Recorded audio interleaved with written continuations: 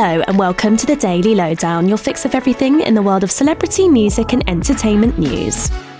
Taylor Swift has said she was at her lowest during the feud between her and rapper Kanye West and his then-wife Kim Kardashian. The anti-hero singer was reflecting on the 2016 fallout in her recent interview for Time magazine, in which she was named the 2023 Person of the Year, and said it took her down psychologically to a place she's never been before.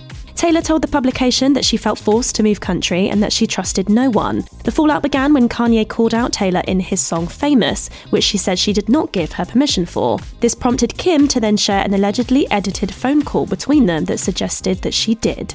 The full interview with Taylor is available to read online.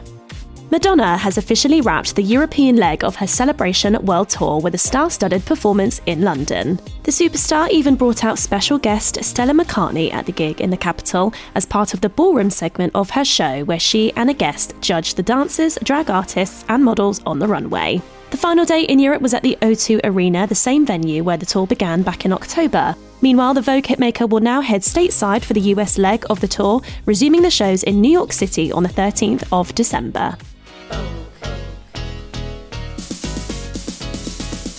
50 Cent has said the proceeds from his upcoming documentary exploring the allegations against Sean Combs will be donated to charities supporting victims of sexual assault. 50, whose real name is Curtis Jackson, shared that his G-Unit production company is releasing the film, which will detail sexual misconduct allegations put against Sean, also known as Diddy, and will also hear from artists previously signed to Sean's label, who allege illegal behaviour and criticise his management.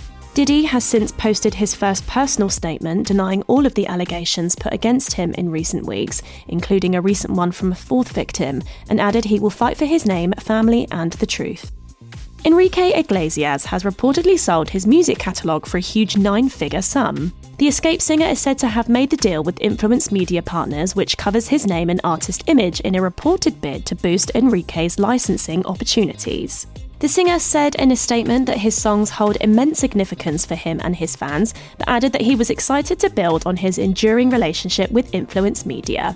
Meanwhile, Enrique is keeping busy currently on his trilogy tour of North America, which will wrap in March. And the writer, poet and actor Benjamin Zephaniah has died aged 65, it has been confirmed. The sad news was shared via a statement on his social media, which said the Peaky Blinders actor, who was diagnosed with a brain tumour 8 weeks ago, passed with his wife by his side.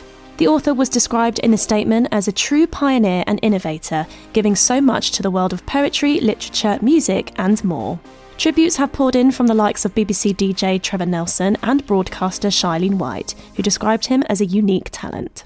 After more royal content, check out our other audio series, A Right Royal Podcast. This week's episode is all about the final chapter of Netflix's royal drama, The Crown.